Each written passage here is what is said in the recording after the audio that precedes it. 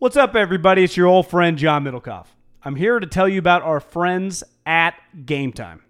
Here's what I need you to do. Go to your smartphone, download a little app called Game Time. Baseball season's in full swing. Oracle Park. Been there a million times. Never doesn't live up to the hype. Go get yourself some garlic fries, a brewski, maybe some ice cream. They have very good Ghirardelli ice cream there. And when you do that, promo code HAM. So download the Game Time app. Your first pair of tickets, promo code HAM, H-A-M, save $20. The A's, only going to be in the Bay Area for the rest of this season. You probably can basically go for free. Just buy a pair of tickets to any baseball game. They also have comedy shows if you want to check one of those out, or concerts. Game Time app, promo code HAM, save yourself $20. We don't even need a thank you. Just hammer that promo code. The future is a hefty responsibility and not one that we take lightly. But then taking things lightly has never been what Hefty is about. That's why we've created the Hefty Renew program that turns hard-to-recycle plastics into valuable resources like park benches and building materials. To participate, simply fill up an orange Hefty Renew bag with accepted items, tie it up, and drop it in with your regular recycling. That's it. It's that easy. It's time to rethink recycling with Renew. Particular valued resources may vary by geography. More info available at heftyrenew.com. Medica! Hey, Beebs! You pretty locked in on the Hall of Fame. John, this is like the streak continues of the Hall of Fame game sneaking up on me Thursday morning. It does feel like this year it flew a little under the radar, because usually the hype of it is based around the class, right? It's usually, Favre's going in this year, Tim Brown, I don't know, just a player or something you're ready for. That's how I kind of know, not necessarily the game. And then all of a sudden the game was played, and it was terrible. No, it was beyond terrible. It was unwatchable. But the broadcast was not unwatchable. I thought Al, Chris, Michelle, they hit the ground running like it's midseason form. Just incredible talent from those guys to just not act like they haven't called a game in 8 months. I was impressed. It's the only reason I watched. Yeah, I gave it, I watched the beginning of it. I was disappointed that I missed the first pass interference challenge. I'd forgotten about that. And but, you asked me the other day on the last pod, like, isn't the Hall of Fame coming up? And I was like, I think it's still a couple weeks away. Wrong about that. Well, because games really start next week, right? Thursday, Friday, Saturday are just the first preseason games. I saw a clip of McVay. Some of the joint practices are going to start, I think, the next couple days. For a lot of people, joint practice for the team they're end up going to play in the first and second preseason week. Because you don't joint practice probably midway through August. You got to do it like right now. Because you don't want to give away any secrets or anything. Two secrets. Mm-hmm. So I think we're going to see a lot of joint practice these next 2 weeks for just teams that are going to play each other, which is smart. But the broadcast was a 10. The game was about a 1.5. The game was terrible. I couldn't it's believe unwatchable, guy. Football-wise. That Matt Schaub is throwing NFL passes still. I mean, blows me away. Like, I really can't believe that. His first pass went, I don't even know, like into the back of somebody's head. It was knocked down at the line of scrimmage. He's terrible, guy. I mean, he's awful. He's worse than a lot of these guys that are out there that are undrafted free agents that are not going to be in the NFL. He's beyond competent. Like, there's just you can't function with him as a quarterback. Whether it's in a preseason game, clearly he couldn't do it in a regular season game. He hasn't been good, guy, since the year before the Raiders got him. And that's not 3 years ago. That was 2014, Derek Carr's rookie year. Think about that. Yeah. Well, then I Googled this was how great. much money he's made. He made $27 million when you factor in that last year in Houston, first year in Oakland, I guess it's 1 year in Oakland. And then just once he became a backup, he's been racking up, probably averaging about 3.5 a year. You're saying since he got bad, he's made $27 million. Well, it's a little unfair the way I did it because he kind of got bad overnight in Houston. Remember that year where he had like a stretch of 5 straight games with a pick 6? And then the Raiders took a flyer on him. And a lot of people were tweeting at me like, I can't believe the Raiders paid him $8 million. I'm like, well, it's easy to say now. At the time, they were so desperate. It's not that crazy. I think it's crazy after that season that he survived. Like, just on talent alone, after the Raiders season, what he should have been is someone signs him and he gets cut in training camp. He's out of the league in 2015. Yeah, I thought he'd be somebody's quarterback coach by now. Yeah. Well, he's 37 years old. I just texted a buddy in the league because we were talking before the podcast. What do you think his Wonderlic score test is? I got the number. What do you think it is? What's the highest you can get?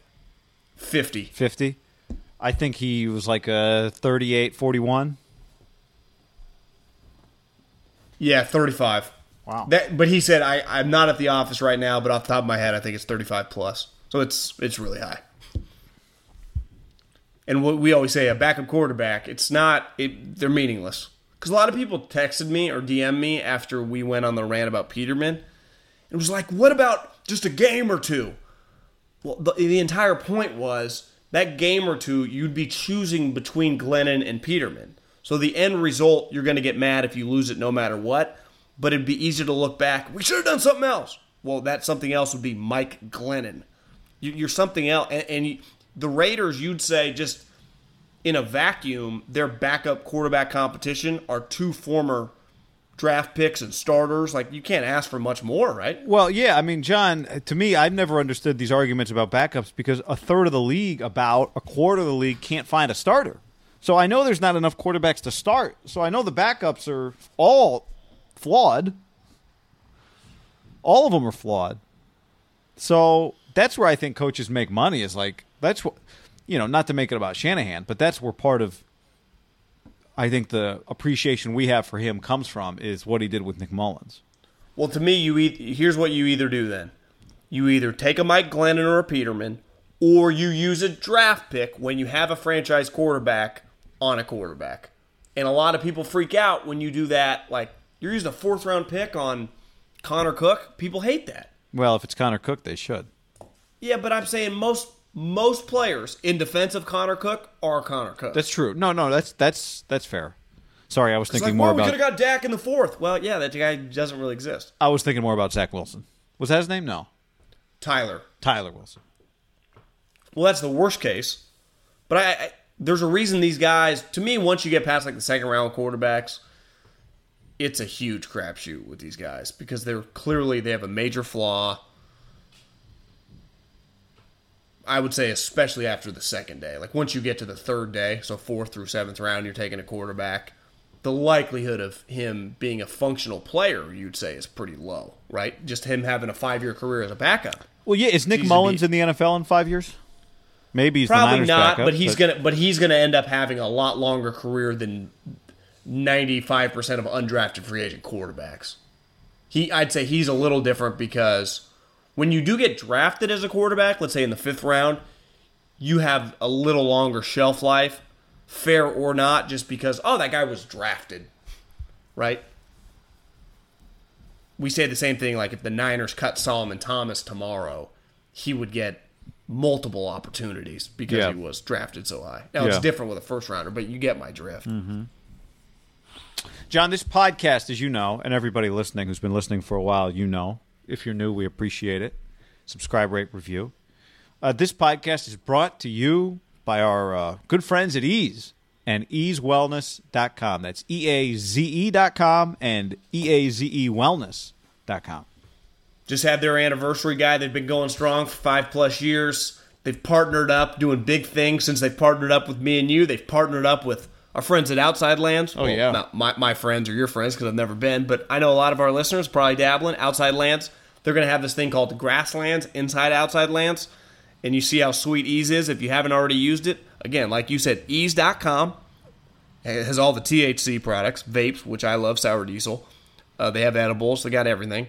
Or easewellness.com, which is all CBD, and they deliver all over America. It's like Amazon of CBD. Use the promo code HAM. Over $50, you get $20 off, which it's easy to do. Trust me, you start browsing around, you can find some stuff. And on easewellness.com or ease.com, go check it out. Promo code HAM. we love Ease. They've been, just on the forefront of sponsoring this podcast and taking us to new levels. That's right. And if you've already used the promo code, share it with your friends. We definitely appreciate you sharing the promo code HAM. And also, don't forget, John, coming up with Grasslands, ahead of Grasslands / Outside Lands, Ease.com has a bunch of festival deals beginning August 7th through August 9th. You can stock up with special deals August 7th to August 9th on Ease.com. Guy, if you guys, any of our listeners, if you go to Outside Lands and you're in front of the Grasslands setup, or you're inside, take us a picture and link us on Twitter, Instagram, whatever. We want some visuals. We want to get the conversation going on social, Guy. It's a good call, John. That's a very good call. Hashtag it promo code HAM, please. Mm-hmm. All right, the CBA expires, John, after the 2020 season. The NFL CBA expires after the 2020 season. Preseason games, I don't think it's my perception, are getting worse. And it's not any big secret why. Less good players play in them than ever before. They're like bowl games. Less good players play in them. That's the worst one last night. But I'm with you. Why is it the worst one? Well, because you play 5 games when you play in the Hall of Fame game. Oh, so right. you're definitely not doing anything. But I think the Rams, if you said play nobody, the Niners. I think a lot more teams have implemented that. Yeah, to me, it's like bowl games. To me, it's like the gap between the non-Power 5, the Group of 5 / FCS games, and the Power 5 games in college football have gotten worse. I just think the gap is growing, and in the NFL, you just see more and more teams playing guys less and less. It's been going on for years. I mean, the games have been. Maybe there'll be one game. But, to me, the thing that we've always said about the preseason, right, is, just get me to the third game. That game will be good for a half. Not good, but just it'll be worth watching. It'll feel like a regular season game for a half, yeah. Yeah, I'm going to see real starters. But that even feels like the trend has begun where that we're going to see. We'll see this year. I'll be interested to see week 3. I mean, kind of interested. Yeah, I think last night is the ultimate. It's great in theory. Everyone's football's back. Historically, you and I have done countdowns. And then once it's actually there, you're like, this kind of sucks. Because there are 2 elements that make it really suck, Guy. Are one, when the quarterback doesn't play and you immediately go, if it's not a rookie quarterback, like I looked up and Drew Lock was in, I'm like, I'll watch a couple snaps. Sure. So if you have a rookie quarterback, people will watch.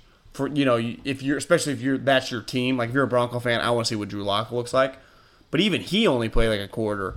So the quarterbacks are missing. That totally ruins the product. And the offensive line play, Guy, just the last 5 or 6 years has gotten dramatically worse in the NFL. Well, that means when you're talking about preseason games, your backups and your third stringers are way worse than they once were. It's hard to function as an offense. And if your offense, and you and I we're not rooting for Big 12 here. We like defense.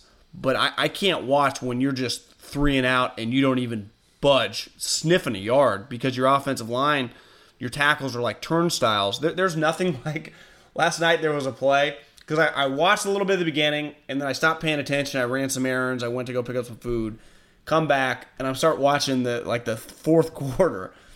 And there's always this play in preseason games where the offensive lineman gets smoked, not on a pass play but a run play, and the running back just gets mollywopped right when he takes the handoff. And then the offensive lineman that just totally got him killed is standing over him trying to help him out because he wants to look like he at least did something to get his guy up. And the running back's kind of waving him away like, you just screwed me. And everyone's so angry. And it's just a disaster. It really is. From a gambling standpoint, though, Guy, I would hammer the unders in some of these games because it's going to be hard for any of these teams to score. Yeah, I did. Somebody had a tweet actually before the game yesterday about hammering the under and just you still got to watch a preseason game waiting to see if you're right. You got to get through it. But I'm with you. But I don't want to watch it. I think most people don't want to watch it. And so, the NFL started. They floated the thing we talked about this during the offseason about taking the preseason to 2 games, but expanding the regular season to 18 games. Do you think we get a 2-game preseason in 2021? I was actually just typing in to my Twitter to see last night the Hall of Fame game between the Broncos and the Falcons drew a 4.1 household rating. I don't know relative to because a lot of people were tweeting me you can talk shit all you want. I bet it still outrates a lot of NFL and NBA games. Yeah. No, I'm when I say nobody, I mean relative to NFL stuff. I don't mean nobody actually watches. I think that it is a borderline 100% lock that we get the 2 preseason games. I don't know if necessarily you think the 2 preseason games automatically means we're getting 18 games. No. Because I do think that's somewhat of a sticking point. But maybe it was someone from the Sports Business Journal or someone wrote about it. It is a lot of money. Part of the owners bringing to the table here is it's an extra 2 point whatever billion in revenue a year. Those extra 2 weeks of games. You get half of that. So we're not just doing more games because we think it's fun. Who? The players? The players. Yeah. Well, it doesn't hurt them. The players don't play in it. So what do they care? No, but I mean the 18-game schedule. Oh. So part of it is we go to 2 preseason games to 18 games because they like the 20 games because they like selling the package of 10. Right. So 10 home. So instead of the 10 being 8. Right now, what's the 10? 8 and 2? Then it would become 9 and 1, and that extra game has a little more juice to it, right? You're I can live with the 1 preseason game. I get 9 home regular season games, and the revenue it impacts the salary cap, it impacts salary. It's a financial thing they have laying on the table. That's, I think, at the end of the day, and the players have been furious about it forever. You notice how people kind of shut up a little bit about Thursday night games? Everyone's making more money. It's not quite as bad as it once was.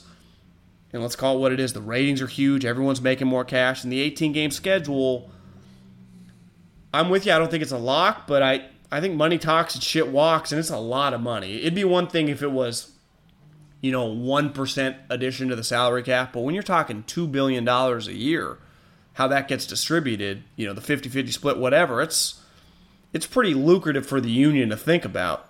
I think we're headed there. You get 18 games, you get maybe 2 buys. I don't know exactly the logistics of the schedule, how you do it. I'm starting thinking 2 buys. That means every team would probably have to have a bye before week 8, and you get another one after week 8. It'd be a little complicated, but it does kind of feel like we're headed there, guy.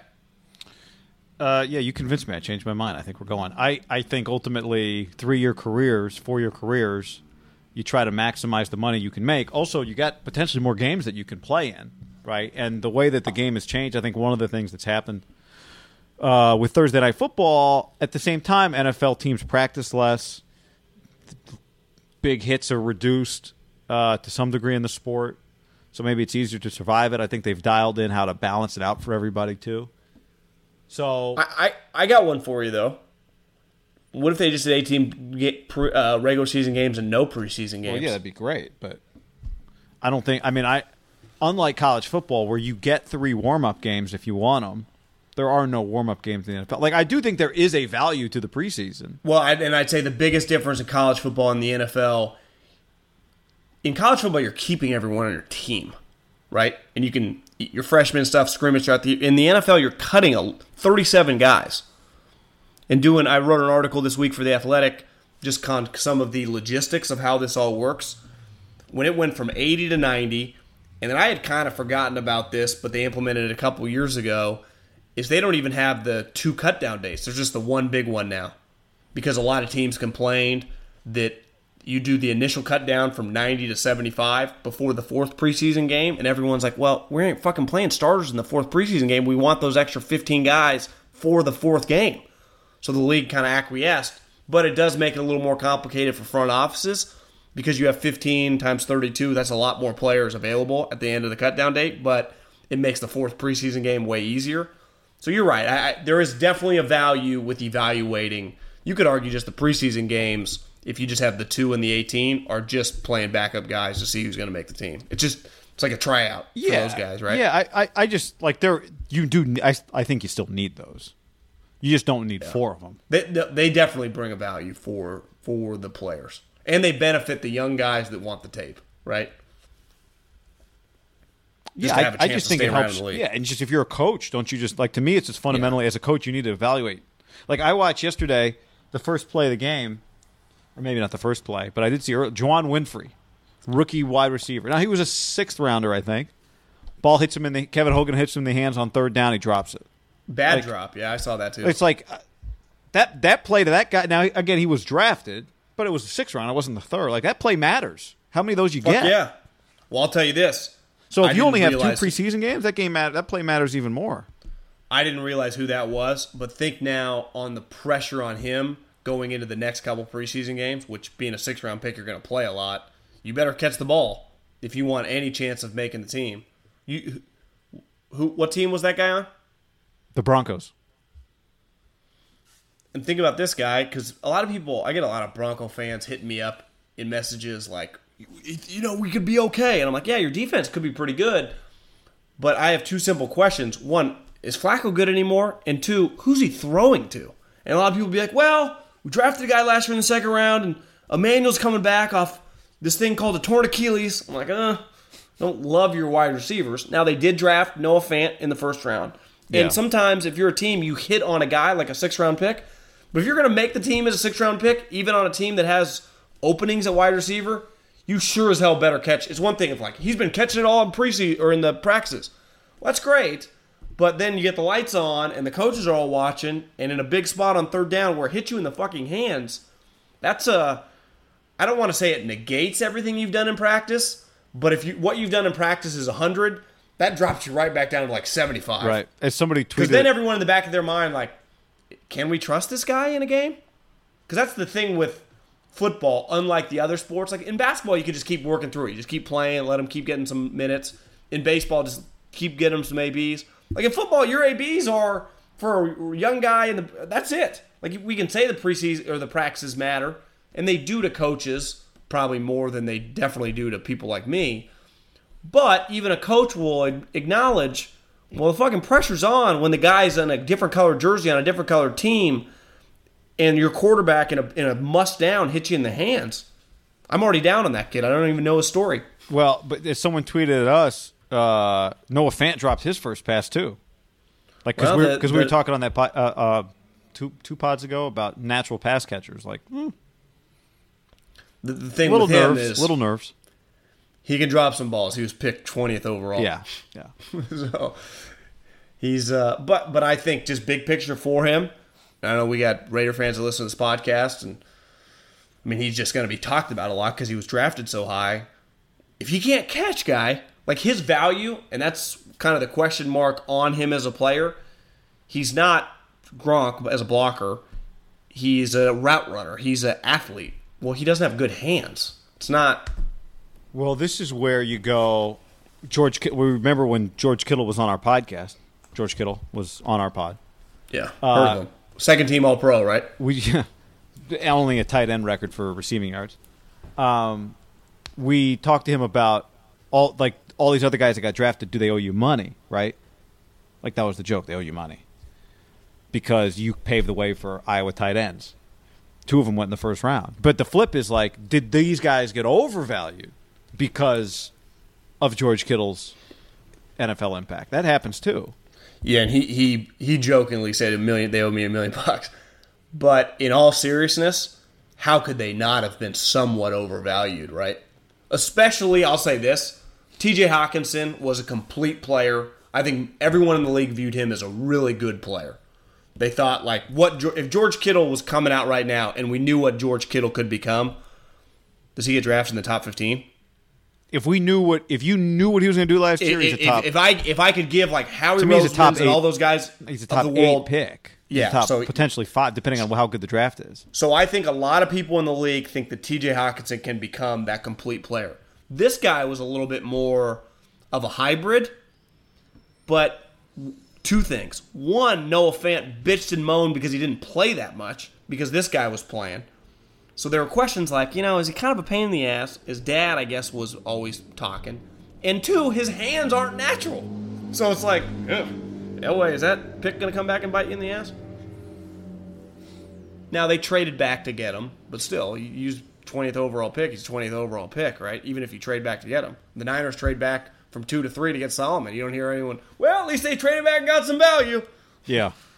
The problem was they traded back to get some value, then they used some of that ammo to trade back up to get Rubin. It was like, it's a double whammy, swing and a miss. We got a lot of preseason game takes for two guys that hate the game. You know what's funny? For all the people have been doing this for the beginning of time when you talk about drafts. Definitely in football and in basketball too. Well, if we knew what we knew now, there is no chance that Kawhi's fallen to 17. In the history of the world, there has never been a situation where if we knew what we knew now and you redraft, there's never been a redraft. Yeah. If I knew what I knew now, I would have got on that plane that crashed. I mean, yeah. You know? So I love that take as much. I'm telling you, guys, if the league had George Kittle's film in 2018, does he go in the top 6? Well, yeah, John, he does. But guess what's never happening? The league ever getting his film and he's reinserted into the draft. Well, does A.J. Jenkins go undrafted? We went on an A.J. Jenkins deep dive today. Yeah, we did. This was not a shallow dive. This was a deep dive. Ask, just for everybody listening, can you give them the trivia question you gave me that I got really wrong about A.J. Jenkins? Do you remember? How many career catches does he have? How many career catches? Just take a moment if you're listening. How many career catches A.J. Jenkins, what number was he picked? Like 27, 28? 30th. 30. And what year was that? 2012? That was 2012. Okay. How many? How does that make any sense? What? Oh, because 2011 they lost in the NFC Championship game to the Seahawks. No, to the New York Giants. This was after Harbaugh's first year. Okay. My guess was 100. 100 catches. I know you knew the answer ahead of time. Do you know what your guess would have been?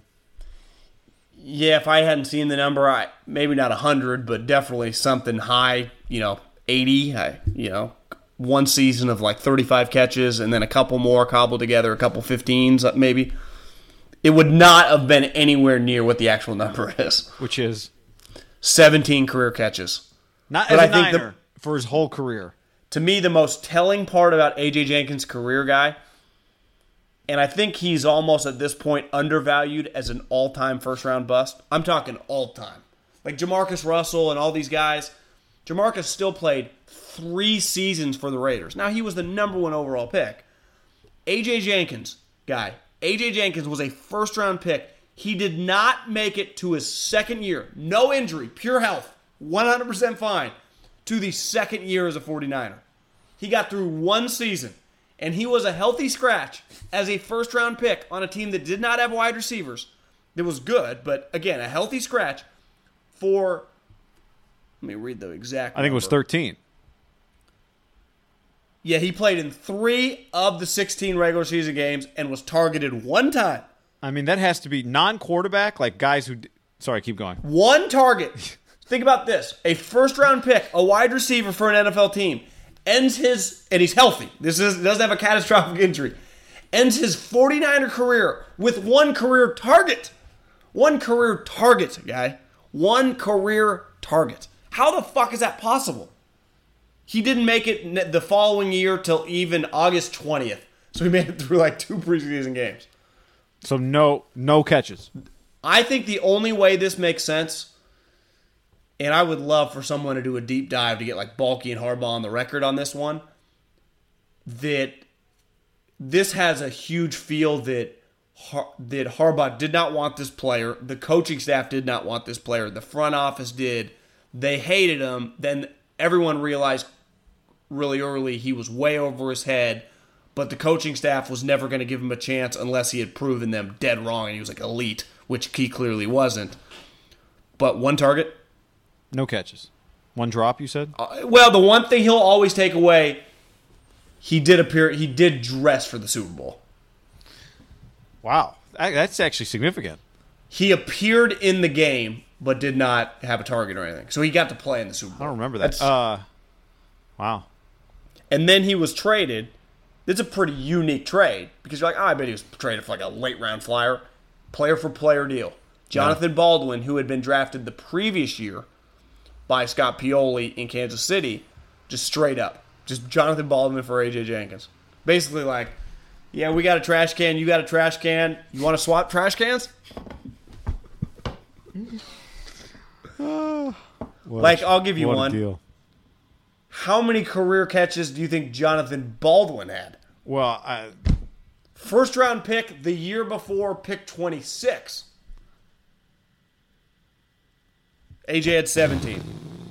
20? I mean, more, barely, because he had an extra year? He had 44 career catches, which I'd still say is dramatically low, right? Even for a bust. He can hang his hat. He does have 2 career NFL touchdowns. But for A.J. Jenkins, being a healthy scratch for 13 games in your rookie year, it's one thing if you're a quarterback and you just don't play because, you're drafted, but you have a starter. But Or that's a mid-round pick. But for a first rounder, that's got to be. I don't know if that's the record, but it's got to be up there For a for a healthy non-QB. Yeah. For a team that needs what you, in theory, the position you have is their position is not great, right? Because I'm pretty sure that year Crabtree had a torn Achilles, so they needed bodies. Crabtree came back later in the season, or it might have been the following year. Either way, if he had torn it the following year, they traded A.J. Jenkins when Crabtree had an Achilles, or he hurt his Achilles and he still was. Like, that's insane. It's one of the all-time busts. I don't think it gets its proper love when just busts are casually talked about. Now, part of it, I think, is it fair to say, when you're drafted 30th overall, it doesn't have the same feel that when a guy's drafted like 2nd overall. Yeah. Right? But it's probably the biggest 49er bust. Do you have his preseason stats? I don't even remember. I could look it up. I just remember everyone hating him so much. Just the beat reporters like, it's so ugly. He can't do anything. Like, God, it can't be that bad. It's also a very good example of why teams... So in the preseason with the 49ers... Yeah, he had 8 catches for 122 yards and a touchdown. It wasn't that terrible. A couple long it wasn't as ugly as you think. Let's just hope that... Who'd they draft this year? Oh, Bosa. Bosa's not like that. Let's talk about that, John. Because Quinnen Williams made a highlight play on the internet. We think preseason games don't matter. How much stock do we put in one sweet play that Quinnen Williams made? The Jets tweeted it out. I saw you retweeted it. Stu Gatz, I thought, had a great tweet. He's like, I cannot stop watching this video. And he was right. Like, I watched it probably 7-8 times. Just boom! Quinnen Williams comes out of nowhere. Looks incredible. He was so fast. Do you know what it was? Clearly they're doing a drill where they're not tackling to the ground. It's just thud. Because he does not wrap he realized right away, like, I already hit this guy harder than I'm really kind of supposed to. Because you're just supposed to kind of keep him up. You're not supposed to hit these guys to the ground. But he was back there so fucking fast. And his comp constantly from all the NFL.com guys and people in the league kept being like, Warren Sapp, Warren Sapp, Warren Sapp. This guy's quick like a cat. But the thing with Warren Sapp, what made Warren Sapp so just uniquely, different from everyone else, Warren was like 6 feet tall. He was really short. He was kind of like an Aaron Donald. Like, how is this guy this good and this big of a midget? Quinnen Williams is big. He's 6'3", 300. But he's moving like Warren Sapp and Aaron Donald. If you want to convince me that Middlecoff, stop comparing him to Odell Beckham Jr., I understand your argument. Where I wanted to go with this. I hadn't told you that. I understand your argument because it's not that simple, and maybe it would have cost a little bit more. It can't be viewed that way, though. I do think at the end of the day, if the Niners we'll give you number 2 overall pick for Odell Beckham Jr., maybe the Giants say no, but at the end of the day, would they have got more credit for being like, hey, listen, we told the Niners no, they just wanted number 2 overall for Odell Beckham. Instead, we took this Cleveland offer. What offer do you think they take? What was the Cleveland offer again? 17. Oh, yeah, we talked about this the other day. Yeah, in the late third. But remember, we got sidetracked because we started talking about what they have, what they actually need. They needed a safety. But I'm just saying, on the surface, if it got out that they had said no to the Niners, are they getting destroyed in New York? Well, the Daniel Jones thing is part of that argument too, right? But I mean, yes, I think people would say the right offer to take is the Niners offer, the number 2 pick. Yeah. Yes. So, okay. So let's even just, for argument's sake, let's only compare him to his draft class because we said what made the Niners spot put such a big microscope on the front office was once it was pretty clear, even as the Cardinals were lying, and we talked about this all spring. Well, if Kyler's going to go 1 to either the Cardinals or if someone trades up to get him, that means the Niners are going to have the number 1 pick in the draft in a defensive draft. And what do they need? Defensive players. So we're going to find out whether they think Josh Allen, Devin White, Quinnen Williams, Nick Bosa, of the group of all these blue chip guys, which the NFL's been telling us for years, right? This draft's going to be fucking loaded with defensive players. In the first 20 picks, I have to go back and look at the numbers, but beside Daniel Jones and Kyler Murray and maybe a couple offensive linemen, it was all front 7 players, guy. It was D tackles, D-line, pass rushers, and linebackers. And we're like, okay, let's see who John Lynch and they value the most. And we were a little unsure. We're like, yeah, I'm hearing some rumors, Nick Bosa, but I'm not 100% sure. And soon enough, they take Nick Bosa. Well, there were a lot of people in the league, including this podcast, were like, I probably would have taken Quinnen Williams. You said you would take Quinnen Williams. You didn't like Nick. Yeah, I'm just not as big a Nick Bosa guy. Now, I understood, Quinnen Williams was not a 4-year starter. He was a 1-year wonder. Now, his 1-year wonder, partly, you got to put it in context. Well, why wasn't he starting at Alabama? I don't know, because the previous 2 years, they'd produced 8 first-round defensive linemen. And, he's a senior? No, he's actually a redshirt sophomore. So, if he would have came back to school and had 2 great years, he still would have come out as an underclassman. He's 20 years old, guy. Because that was the knock. 1-year wonder. Yeah, his 1-year wonder is kind of unique. Right. He backed up 3 dudes that went in the first round as a redshirt freshman. So, yeah, it's why he didn't play that much. Just that play alone, I'm not trying to overreact to one play on Twitter. Is Nick Bosa going to have a better play in practice over the month of August? So, I saw the video. My first reaction was, I know I'm not supposed to overreact to this, but oh, fuck. That was oh, no. Oh, God. I know this is not supposed to mean anything, but I kind of think it might mean something. That was my first reaction. Now, by September 15th, we might go, oh, no, Nick Bosa made 3 plays like that week 1, so it was cool. They do have one of the shittier offensive lines as viewed by the league. I don't even like that. Okay, we throw all this logic in, and somebody listening to this is like, you guys it's not logical to watch one play on Twitter. That is, if you are saying that right now, you're right. You are absolutely right. But I can't help but feel the way I felt when I watched it, even though... you can't unsee it, guy. You can't unsee it. You can't unsee it. And I still haven't seen it from Nick. I haven't seen the one. All I know is I've seen one from Quinnen Williams. I haven't seen the one from Nick Bosa. That's all I know. That's all my body knows, in its heart, in my soul, that I can't convince it with all my logic to feel differently than that. Even though I know it's dumb. Because you know what every human does? And Stu Gatz is a Jets fan, so he's... But every human, after you watch it the first time, you're like, that couldn't have been what I just witnessed, right? And you watch it again, you're like, God, it really was that badass.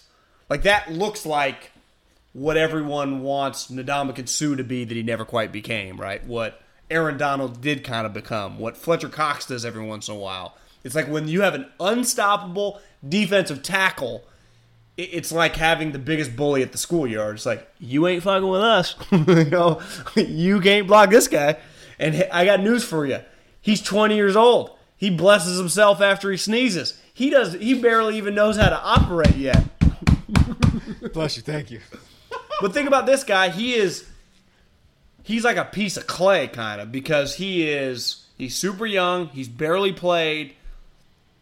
And my logic over Bosa was simply, it's not arguable whose ceiling is higher between the two of them. This kid is just got a chance to be really special.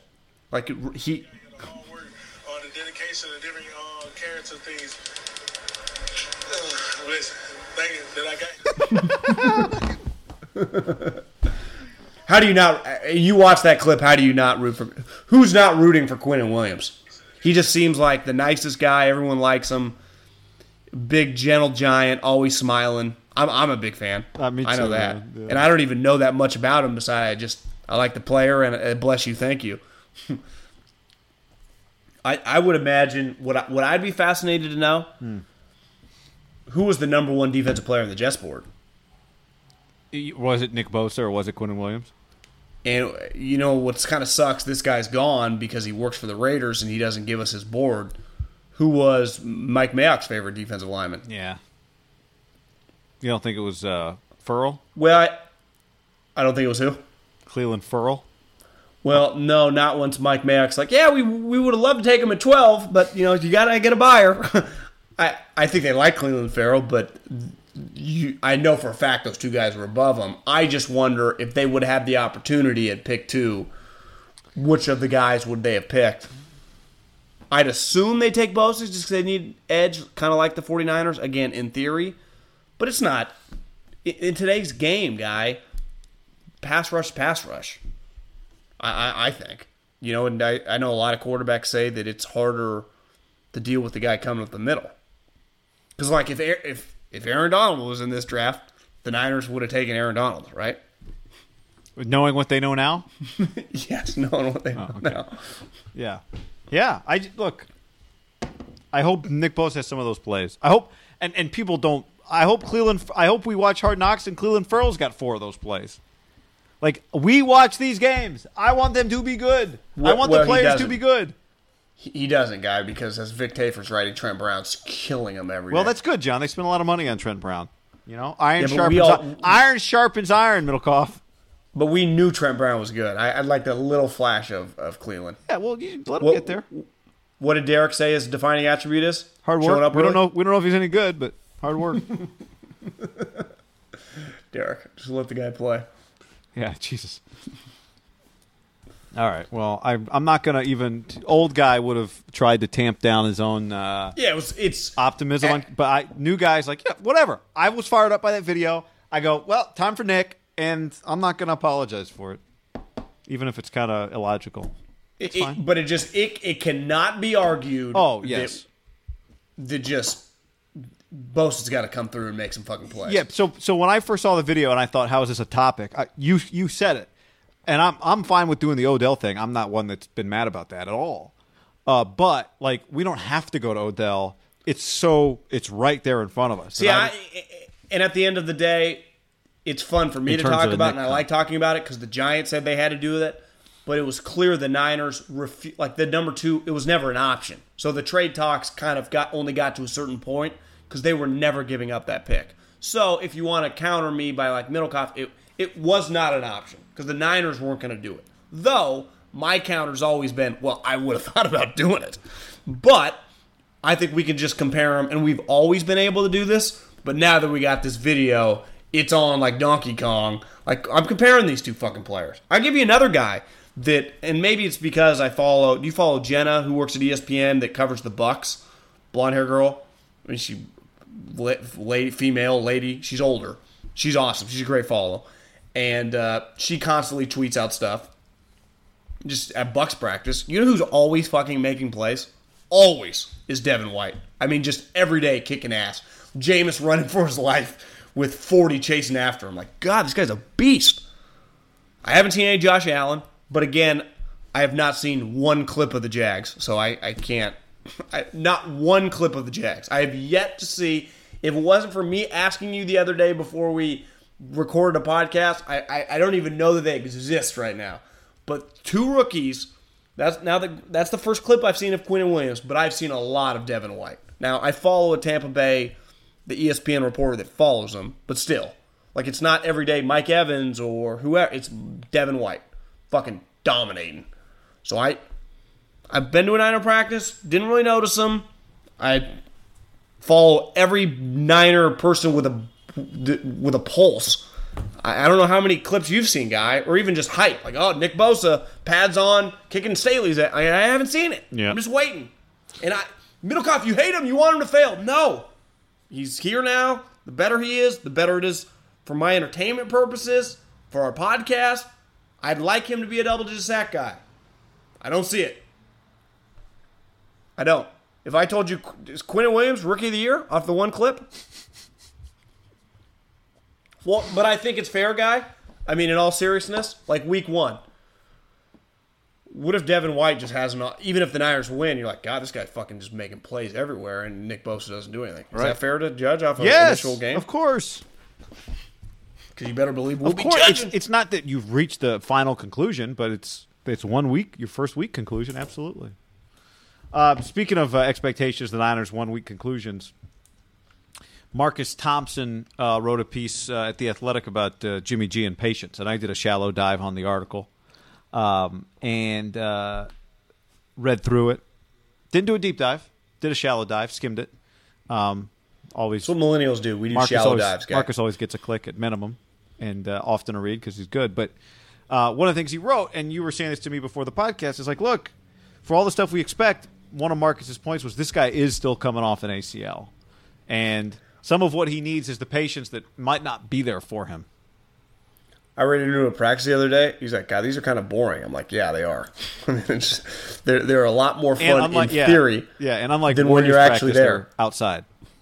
Yeah, they're just take it as like you got outside and did something more than, God, at a training camp we had a full live scrimmage. And no, it's not. That shit doesn't happen Well, anymore. this is the other thing is like where you get spoiled around basketball, Marcus, is I'm sure he knows this, right? Is like there's only a handful of players, and every single one that talks is like an all-star, right? You go to Warriors practice, like, who's talking today?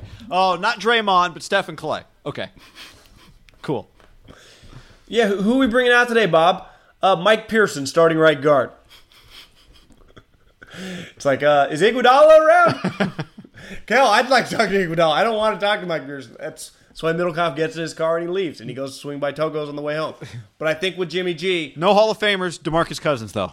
Oh, okay, cool. there was a video yesterday of Jimmy G in the red zone, and it's just he threw a touchdown pass to Pettis. But if you watch it, the Niners tweeted it out. He goes through his progressions. He gets to his fourth progression in less than a second. I mean, boom, boom, bang. And the field in the red zone is a lot wider than it is long. You do not have much time. And I think it shows you just, because everyone's like, Middlecoff, you're blowing Jimmy. No, I'm just pointing out how impressive, like just how hard this is, whether it was Jimmy or whether it was Phillip Rivers, a red zone rep is. It's moving at rapid pace. Quarterback has to go like right to left at warp speed. And you see that, and I think the casual fan goes, oh, Jimmy's our quarterback, he's back. He did tear his ACL less than a year ago. You know the third preseason game is in Kansas City? I think, yeah, you did, because we've talked about it before, but that's kind of wild. I mean, the scene of the crime. And I think we often forget, and we do it with any quarterback that comes back. We did it with Derek a couple years ago, just because once you start taking reps, he's just like, he's back. Now, he is back, and he's a full go, but he is coming back from a torn ACL. And the other guy, we keep talking about, where's Jerick McKinnon? I got news for you. More than likely, Jerick McKinnon, you're never going to see much from him. No, I'm not. Because you know what happens a lot when guys get injured? I know Clay said yesterday, because he was pissed off, everyone's been talking shit about the Warriors. He's like, I'm going to come back 120%. I'm going to be better than ever. He's getting worked up. And more than likely, he's right. And he's a bigger, thicker guy, and he'll probably be fine. Jerick McKinnon's slight of build, and his knee might never be the same. And he might have had a perfect ACL surgery. You know what happens sometimes with humans? We don't recover from certain injuries at the highest level of athletics. Like, if he was just Guy Haberman or John Middlecoff, his life would be fine. Yeah, Jerick McKinnon would be walking around. Could still play pickup hoops once a week, play some golf. He could do whatever. It wouldn't even faze him. He's trying to run outside zone and get there faster and D forward, and the next day his knee swells up. He's like, what the fuck? I've never had my knee swell up in my life. Well, welcome to just injuries. Some guys do. And I think, I'd say the most positive thing, right, is there hasn't been anything with Jimmy. No knee swelling, no anything. That's good. It just might have been a freak deal. He's going to be 100% fine. Think of the quarterbacks. Hell, the best quarterback ever, right? Tore his ACL. And he's had the best half of his career post-ACL, right? From 2009 till somehow he's still going, Tom Brady. Yeah. It's fine. Yeah. I'm trying to think of, have there been other quarterbacks off the top of your head? Tannehill was never that good. Were you talking about an ace specifically? ACL I'm just trying to injury? think like the last 10 years of quarterbacks that have torn ACLs. It's not that many. Romo always had other injuries. Bridgewater had a much worse injury. I can't think of many starter quarterbacks. Wentz. Wentz is one. And he came back. He just wasn't as good, but he didn't have his physical issues were other parts of his body. Yeah, you're right, Wentz. I was like, God, I know there was another quarterback. Carson. Palmer. He came back, had a good career. Sam Bradford. Never the same. I think there's a good example of someone that whose knee. Remember 2 years ago, the Monday night game when Carson Palmer, first game of the season, he's playing for Minnesota, and you're like, damn. Sam Bradford playing for Minnesota. Like, maybe he's actually decent. Because I remember he's just super accurate. I think they won the game. 19 to 20 or something crazy like that? I just remember he had a stretch of like back-to-back drives. I'm like, this is the number one pick. I see it now. I get it. And then I think 2 days later, when they were supposed to practice on Wednesday, his knee had flared up. And it was just simply, his knee was like Jerick McKinnon's knee, like probably the majority of humans' knees. It just couldn't take it. Now, hadn't he had a couple things? Hadn't he had both knees? Yeah, it felt like he had, but we are by no means... RG3? He's another guy that was never the same, but he had a really bad one. Remember, tried to come back early. Let's just see if we can make it through a season where you never get one, his knee flared up. Right. Because I would say, even if he played 16 games, is it just 100% smooth sailing with the knee?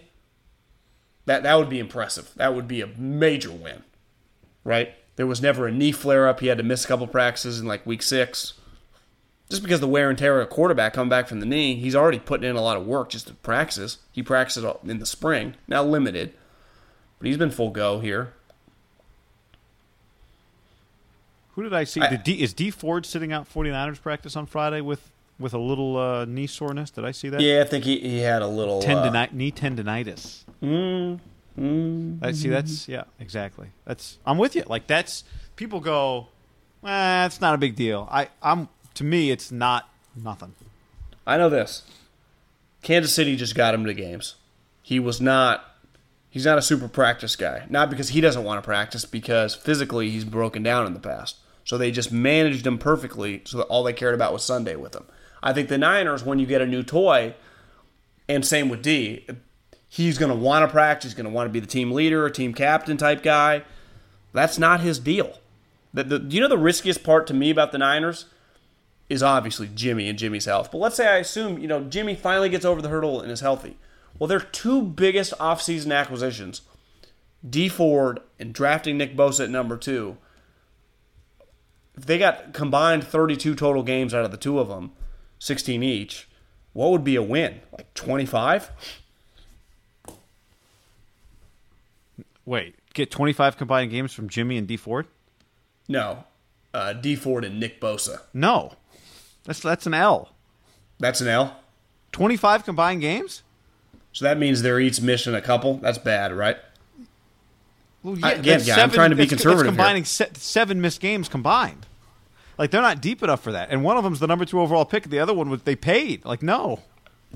I'd rather it's Bosa plays. If I'm them, Bosa plays 16, and the guy we paid who's hurt, like, we're just going to have to deal with that money. But it can't be Bosa missing 4 games. But I'd say that'd be pretty bad. You gave up a second-round pick for this guy, and he's already missing half the season? Yeah, it'd be awful. You're right. My 25 number's low, even though when I said it, it actually feels high. You think these guys are going to sniff like 32 games combined? Like they're all going to play every game? No, but I mean, I don't know. I'm just saying, like, that's not good. Like, there's no scenario where you're like, well, it's cool. Like, he's been hurt. As long as we get something out of him. Like, no. Like, the Jimmy thing it's a failure. The Jimmy thing to me is somewhat out of their control, whether he stays healthy or not. Like, let's say he gets injured. He was just destined to always be an injured guy, but we'll always understand everything they did for him. Like, I get it. The other two guys, well, you traded a second-round pick for this guy and then paid him a lot.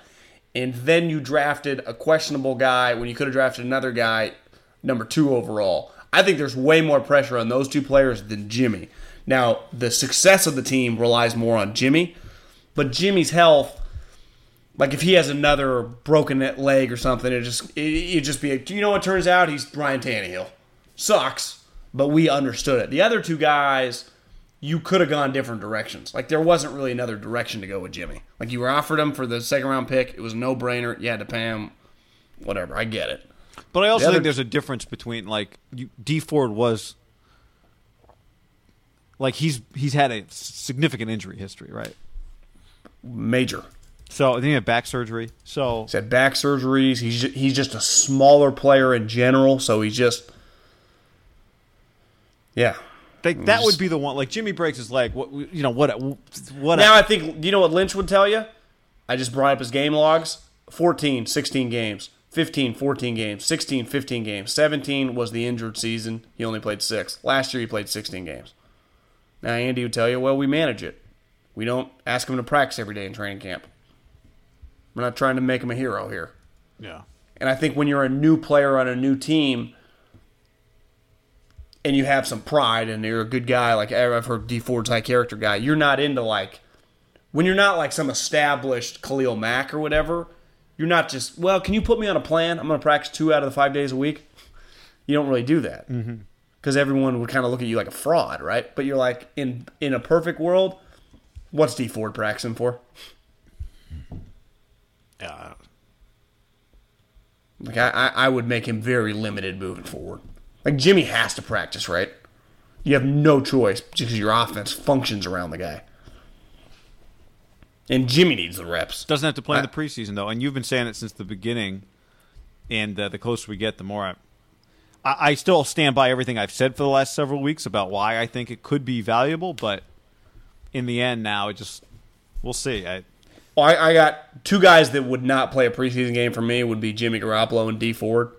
100% D Ford ain't playing a preseason But why game. is Joe Staley playing in a preseason? Why is Mike McGlinchey playing in a preseason? Why is Well, I Kittle- probably wouldn't start. Yeah, nope.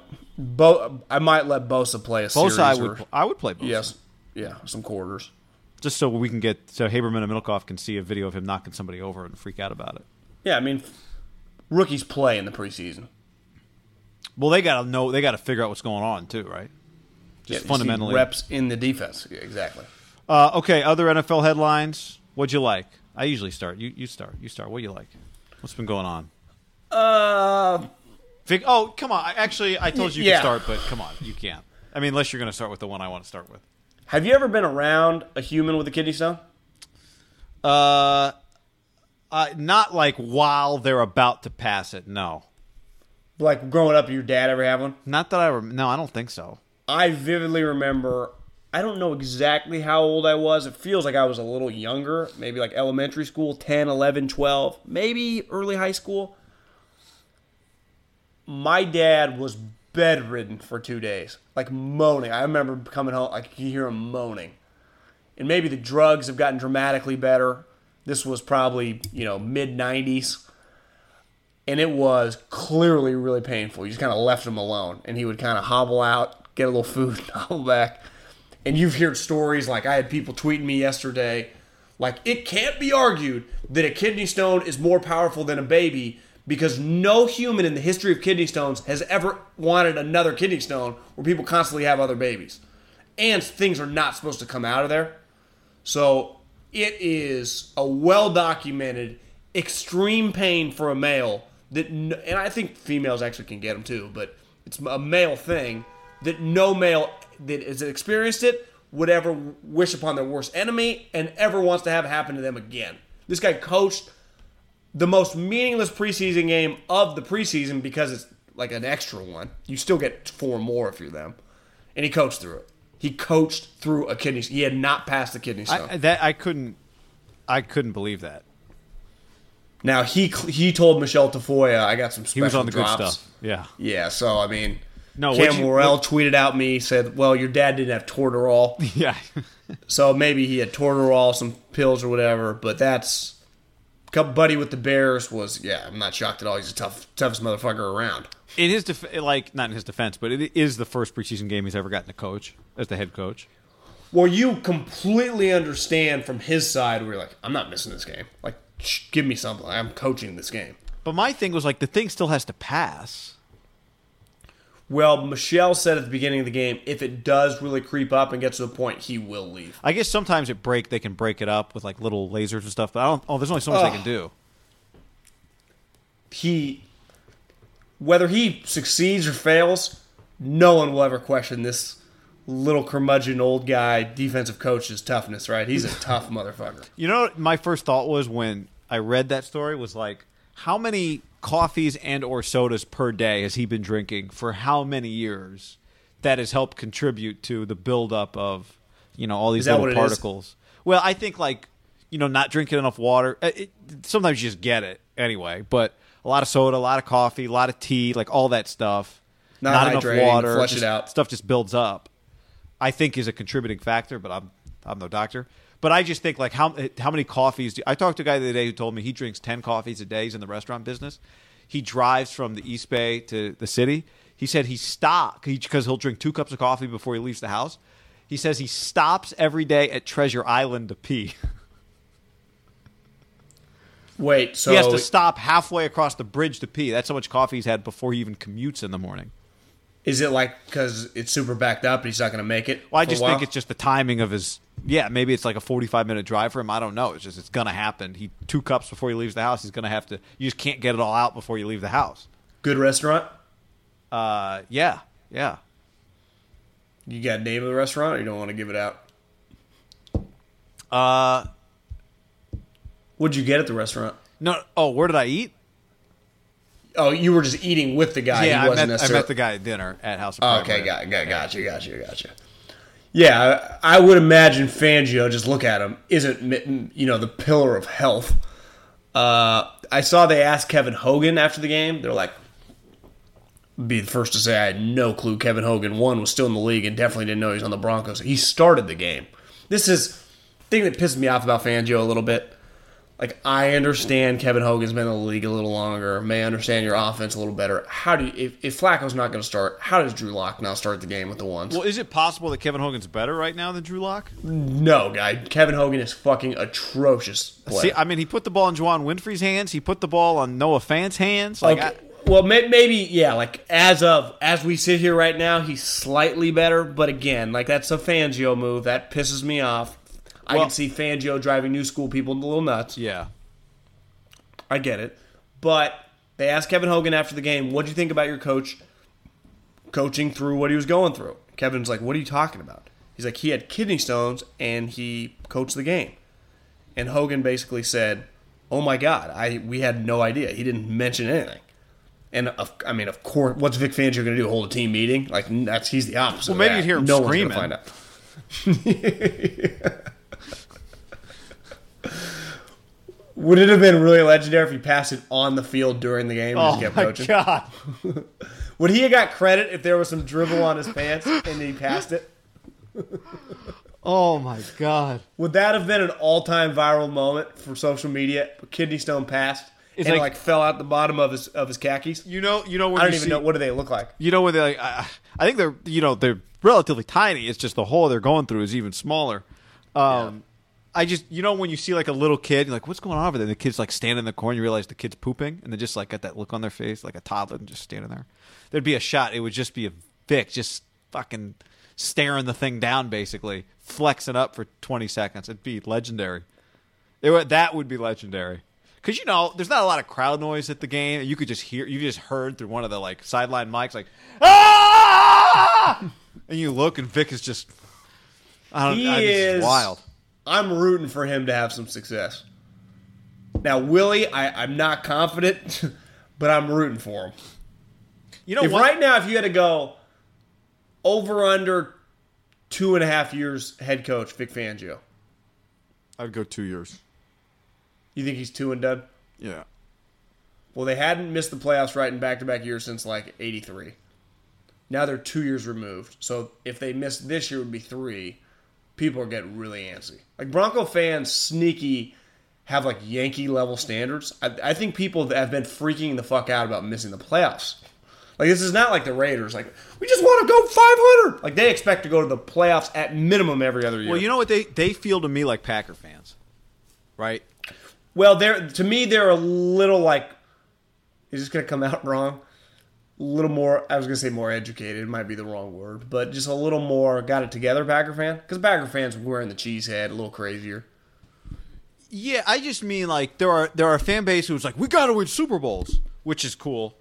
But I just think like sustained success is part of what we think of there. It's just, we want to win Super Bowls, but for us, it's just we just used to being in the mix every year, right? If you told me the Packers had been to the last 8 playoffs, I think it wouldn't be as weird around them.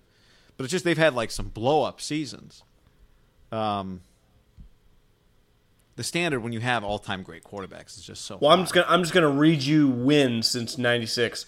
13, 12, 14, 6, 11, 8, 9, 10, 10, 13, 9, 7, 8, 8, 4, 8, 13, 13, 12, 12, 9. And then the last 2 years have been a disaster. There's a lot of double digits and a lot of 8s and 9s. Like, if you have a lot of 8s and 9s, part of the reasons, like, Niners fans got so down on Jed for multiple periods of time, it's like, fans don't like going through like 4s and 5s. That means the season is a fucking disaster and shitty to watch. When you give me like 8s and 9s, I can kind of live through it a little bit, right? Right. Like, I think there's 9 a and sense of 7 missed pride. playoffs. I think there's pride when 8 is your bad. Big time. Like when you have like the Niners or the Broncos had a weird stretch here from 06 to 11 where it went 9, 7, 8, 8, 4, 8. Kind of sucked, but it wasn't that shitty, right? And they got a little lucky. They were able to make the playoffs a couple times with like an 8 and 8 and a 9 and 7.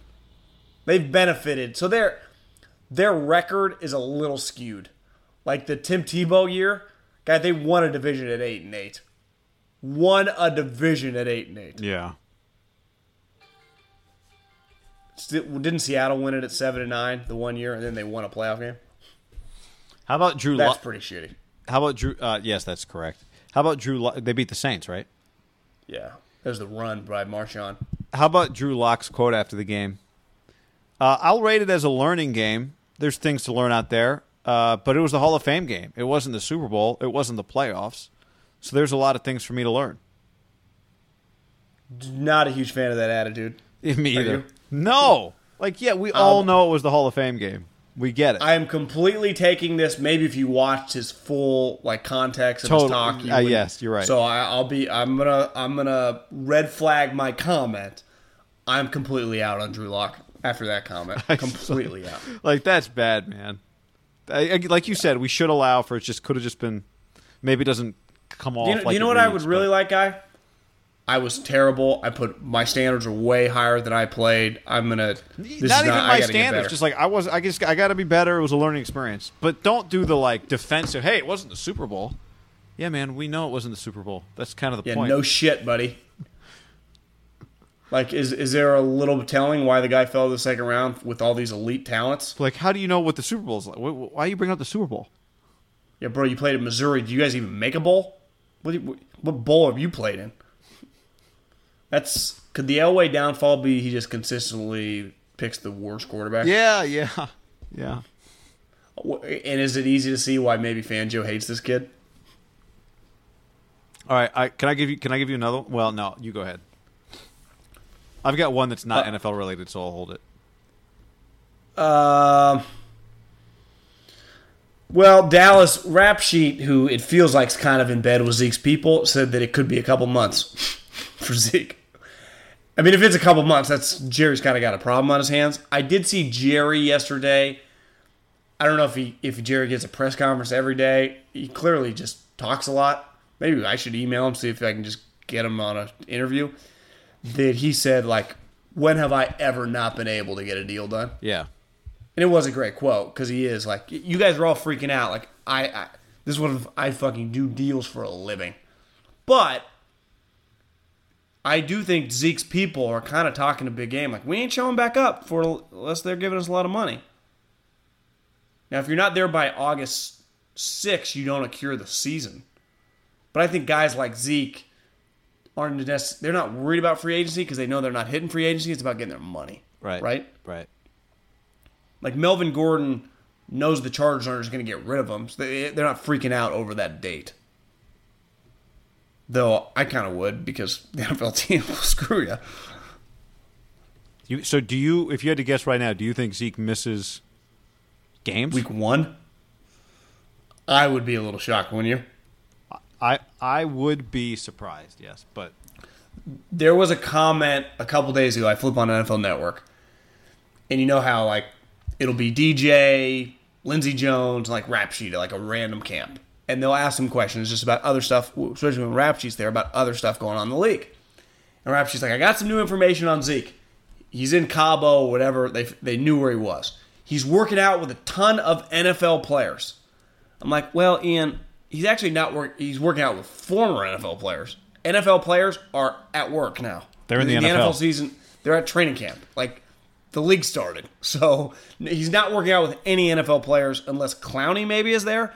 He's working out with former guys. So let's not act like, he's super locked in. He's just training with a bunch of dudes getting ready for the season. No. He is, all the dudes that are training are with their fucking teams, besides like 3 guys. Because how many guys are holding out right now? Clowney, Melvin Gordon, Zeke, Michael Thomas is back. Malcolm Jenkins held out in the spring, but I think he's back too. It's a short list. Oh, the pass rusher for the Jags, Umdakwe. Can never say his name, but he's pretty good. So there's like 6 Trent Williams, like a handful of guys holding out. The rest of NFL players, are in the NFL. Like the Niners just finished practice. I think the Raiders been done for an hour. Like practices are concluding all around the league.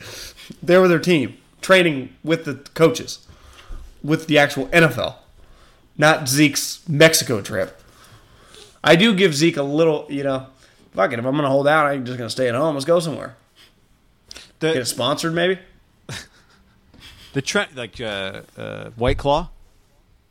Yeah, would that be a bad look? Like Zeke, his holdout is presented by White Claw. Like Zeke. Yeah, sorry, Jared. We have to hold out until at least August 21st because that's how long the contract with White Claw goes. Would it be bad? Promo if it was code like, Zeke. Yeah, Zeke's holdout is sponsored by Baskin Robbins or sponsored by Pizza. Oh, that'd be trouble. Like, what is he doing? Because there have been some question marks that his weight can balloon a little bit. Because he's built like a little tank, but he can become a little chubby fast. Well, he's always had the kind of chubbier face. He's got the weird thing where it looks like if you see a T-shirt, he's got a stomach, but then his stomach, even though it protrudes, it's got abs. Yeah. He's got Maybe a it's just his unique abs body. are jacked. I don't understand that one. He's good. He's fine. The Trent Williams one is interesting because it's not just a money thing, right? Like he was mad about He hates him. about the medical staff, which I don't like. Did you see what Champ Bailey said? How he played his first 5 years, obviously in Washington. He said he didn't. The Washington, like Denver, obviously they love him. Washington did not. Nobody congratulated him until 3 days ago on the Hall of Fame election. Like none of the The organization did not. Yeah, congratulate him. Not a tweet or anything. Nobody texted nothing until 3 days ago.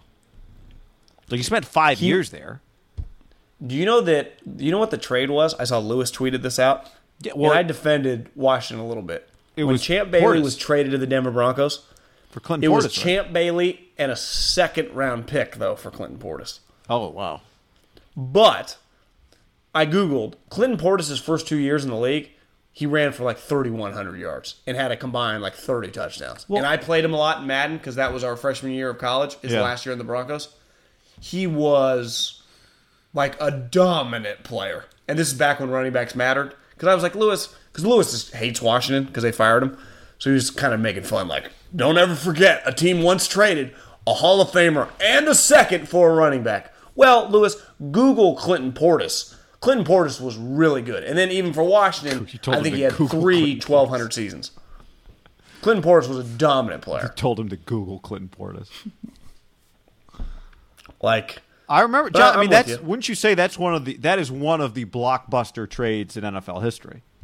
because it's 2 players in their prime.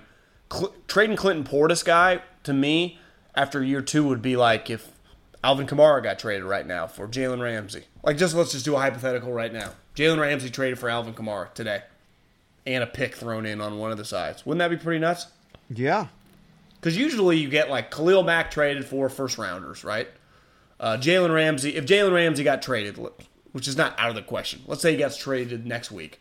Jalen Ramsey's traded to the Seattle Seahawks for their first-round pick. You're like, okay, that's usually the way trades kind of work. Usually don't see Saquon Barkley has been traded for DeForest Buckner and Nick Bosa, or something like. You're like, damn, that's what the NFL does lack. Yeah, because we see now more trade deadline trades, but they're just Golden Tate traded for a third-round pick, which is bold, but the third-round pick is kind of hollow. You're like, oh, then that becomes a player. But I want more. Golden Tate's been traded for Michael Kendricks. Shit like that. Those are the trades that I like that don't happen enough in the NFL. Yep. That trade was, you can talk shit about that trade all you want, Lewis. I love that trade. I wish that trade happened in 2019, whatever the equivalent is. You remember Clinton Portis? You remember like all the outfits? Well, yeah, he became a weird dude. No, I'm telling you, guys, I was not even criticizing it. I'm just saying, do you remember like before we had social media? There was some social media, I think. He would have been, but he was ahead of his time. He was. On really kind of. But can I just read you Clinton Portis's first 4 years in the NFL? So the first one was in Denver, and the second one, or just the first one? Yeah. So drafted second round, 2002, 2003, 21, 22 years old. Rookie year, 273 carries, 1,500 yards, 15 touchdowns, 5.5 yards a carry. Averages almost 94 yards a game from the ground. Also chimed in with 33 catches, which back then was a lot.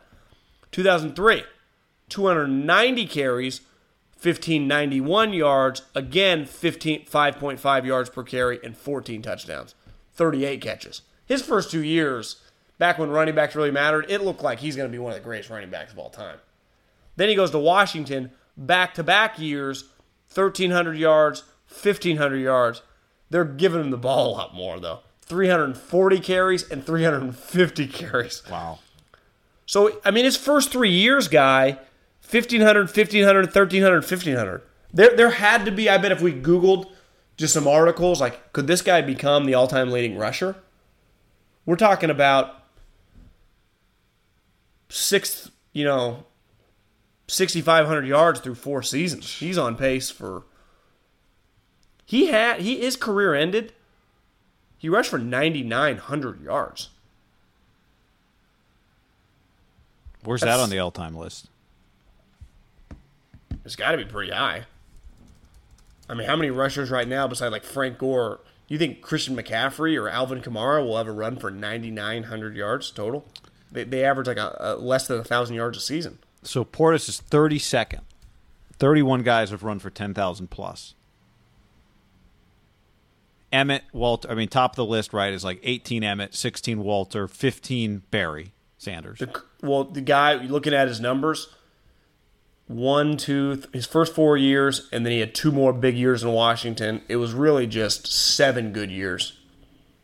And he was 32nd. And he was just probably 1 year away. Like, if I added 1,000 yards to Clinton Portis, where would, so 10-9. If he's at almost 10-9 gets him 22nd. Work done's at 10-9. So he was just 1 more powerful year away from being right in the top 20. And again, short-lived career. 9 seasons. But for a running back, is 9 that short? Well, his problem is his 5th year in the league, he must have got hurt because he only played 8 games. Yeah. So if he just would have packed on 1 more 1,000 yards to like 1,500, yeah, he would have been right there in the mix. Well, like Warwick Dunn was 12 years, mostly played like 11 and a half. Ricky Waters was 9 years, basically. Thurman Thomas. I like Ricky Waters, but Clinton Portis is a better player. Yeah, 1,300 yards for Thurman Thomas. Hall of Famer. 1,200 yards, 13 years. Where's Frank Gore on this list? 4th. Seriously? Yeah, Emmett, Walter Payton, Barry Sanders, Frank Gore. Where's Adrian Peterson? 8th. Damn, 4th. How many? Who's 3rd? John, Frank hasn't retired, right? No, he's on the Bills. So Frank could be 3rd on this list. He'll probably pass. How many yards does he need? Well, I'm doing the math right here. Needs about 500 yards to pass Barry Sanders. Think he's got 500 yards in him? If you had to guess guys, you got to love a good podcast. August So 2nd. he's 521 from tying Barry Sanders. So he needs 522. How many yards do you think Frank Gore had last year in Miami? Like 850? Yeah, 720. Yeah, see, I think he could do 520. Well, his last 2 years, he was 960 in Indy, 720. See, Frank's really hanging his hat on longevity. How does Frank not get in the Hall of Fame? Well, guy? John, of the inactive players in the top 16, okay, the top How many are not in the 16, Hall 3 guys are not in the Hall of Fame. One is Frank. He's active. One is Adrian Peterson. He's in. Is he active? And Edgerrin James. Is he in? No. No, but he's like been on the fringe the last couple. He's a fringe guy. Is he? Feels like Frank Gore's career is better than Edgerrin James, right? Yeah, I mean, like, Edgerrin James is not going to be a Hall of Famer, right? No. Here, 1, 2, 3, 4, 5, 6, 7, 8, 9. Frank Gore has 9,000 yard receiving years. Think about that. Rushing years. That's pretty crazy. I'm rooting for Frank Gore and the Buffalo Bills. That's what we're going to be following this year on the podcast. 522 yards. That's what he needs to pass Barry Sanders. Do you think he does it? Yes. He is 36 years old. He was I don't 35 feel, I don't last feel year. as confident. I'd go 50-50. I'm not as confident. Oh, come on, Frank. When Frank sets his mind to something, John. Yeah, I mean, Josh Allen can't, hand the ball off. The Shady McCoy. I don't know if Shady's quite shady anymore. He's like senior shady. Got old fast. Okay, have you seen the video of all the kids jumping the fence at Lollapalooza today? No, but I haven't been on Twitter in a couple hours. All right, somebody sent me this. Anybody, if you're listening, I'll send this to you right now. If you're listening, go watch this video because I want to break it down real quick with you, John. Because there's one thing stands out to me. It's like a swarm of kids. Where's Lollapalooza? Chicago? Or does it move around? How do you spell Lollapalooza? I just texted you the video. Okay. And I'll tell everybody where to find. Somebody named Jeremy Cohen tweeted the video. Okay, I'm watching. Lollapalooza's in Chicago. Yeah. All right. So it's a swarm. I mean, this is like, I don't know how many kids. I mean, it's got to be 70 kids, maybe. Fences break. Okay. That they break down the fence. Now, one kid gets caught. I don't think it's a kid. I think it's almost an adult. But the police or the security, it's probably not even police. Now watch who the police officer elects to stop. The guy with one leg. The guy with a prosthetic leg. That's fucked up. I want to know who's playing at Lollapalooza. So you think that's messed up? I don't know if it is or not. I just like that's that's the police officer. Like you just, yeah. I think right when I saw the demo of people jumping Lollapalooza, I knew it's not. It's going to be younger people. It's like Ariana Grande. Okay. It's the Strokes. Childish Gambino. Big fan of them. Chainsmokers. I have no clue who Childish Gambino is. So it's a younger kind of hipper crowd. You know who Childish Gambino is. Well, I'd probably know some of their songs. I just don't. When you say the name, I don't know who they are. It's Donald. Donald Glover, like the actor. That's Childish Gambino. What do you mean? Well, Donald Glover is an actor who you would recognize for sure. Who goes the old guy? Huh? Donald Glover? No, not the dude from Angels in the Outfield. No. Oh yeah, I know who Donald. I've seen Donald Glover. Yeah. I've seen his. That's Danny Glover. You're thinking of. Yeah, Danny Glover. Is this his kid? I don't know. I don't think so. Let me check right now. Yeah, I've seen Donald Glover do shit. Yeah, you're right. But his is more like kind of DJ-ish, right? Donald Glover, the younger guy. Have you listened to Donald Glover? Have I heard Childish Gambino? I mean, I couldn't. That's his band? That's just his. That's what his music name is. Okay, it makes sense. I like Donald Glover. Yeah, I think he's just because he's a good actor. I'm a fan. Then no, he's big time. He's multi-talented. Okay, I like Childish Gambino then. See, so you would have seen them. Yeah, but again, if you just say that, once I put a face, then I'm like, okay. I was like, Danny Glover, is he still alive? Angel in the Outfield. Do you think I would ever see Middlecoff as part of a crowd rushing a fence at a music festival? Zero chance. None. Where like it looked like the average age of people jumping that. Wearing like a Lowry Markkinen jersey? It felt like the average age of people jumping the fence just off that video was probably like 19 years old. It wouldn't be Markkinen. It'd be like Bobby Portis or... Yeah. Well, I mean, if I was young, it'd probably be a little off the beaten path. It'd be like... But it's got to be somebody that you get at a thrift store.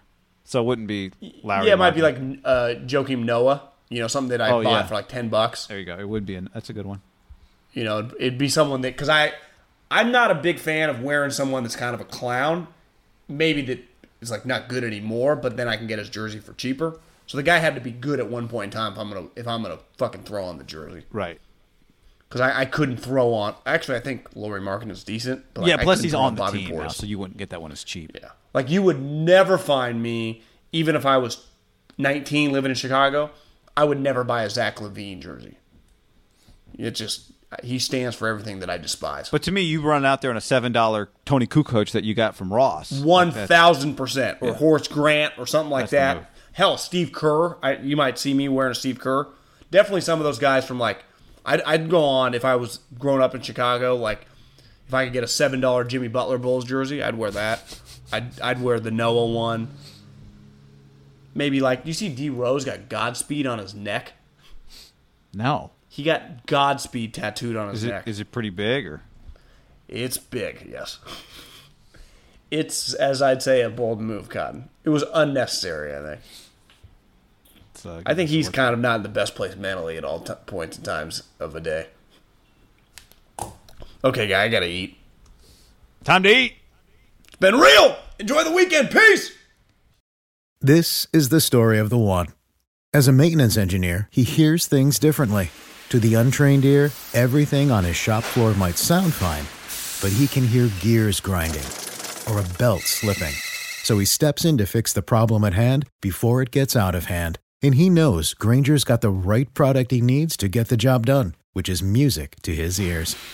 Call, click Grainger.com, or just stop by. Grainger, for the ones who get it done. When you need mealtime inspiration, it's worth shopping Kroger, where you'll find over 30,000 mouth-watering choices that excite your inner foodie. And no matter what tasty choice you make, you'll enjoy our everyday low prices, plus extra ways to save, like digital coupons worth over $600 each week. You can also save up to $1 off per gallon at the pump with fuel points. More savings and more inspiring flavors make shopping Kroger worth it every time. Kroger, fresh for everyone. Fuel restrictions apply.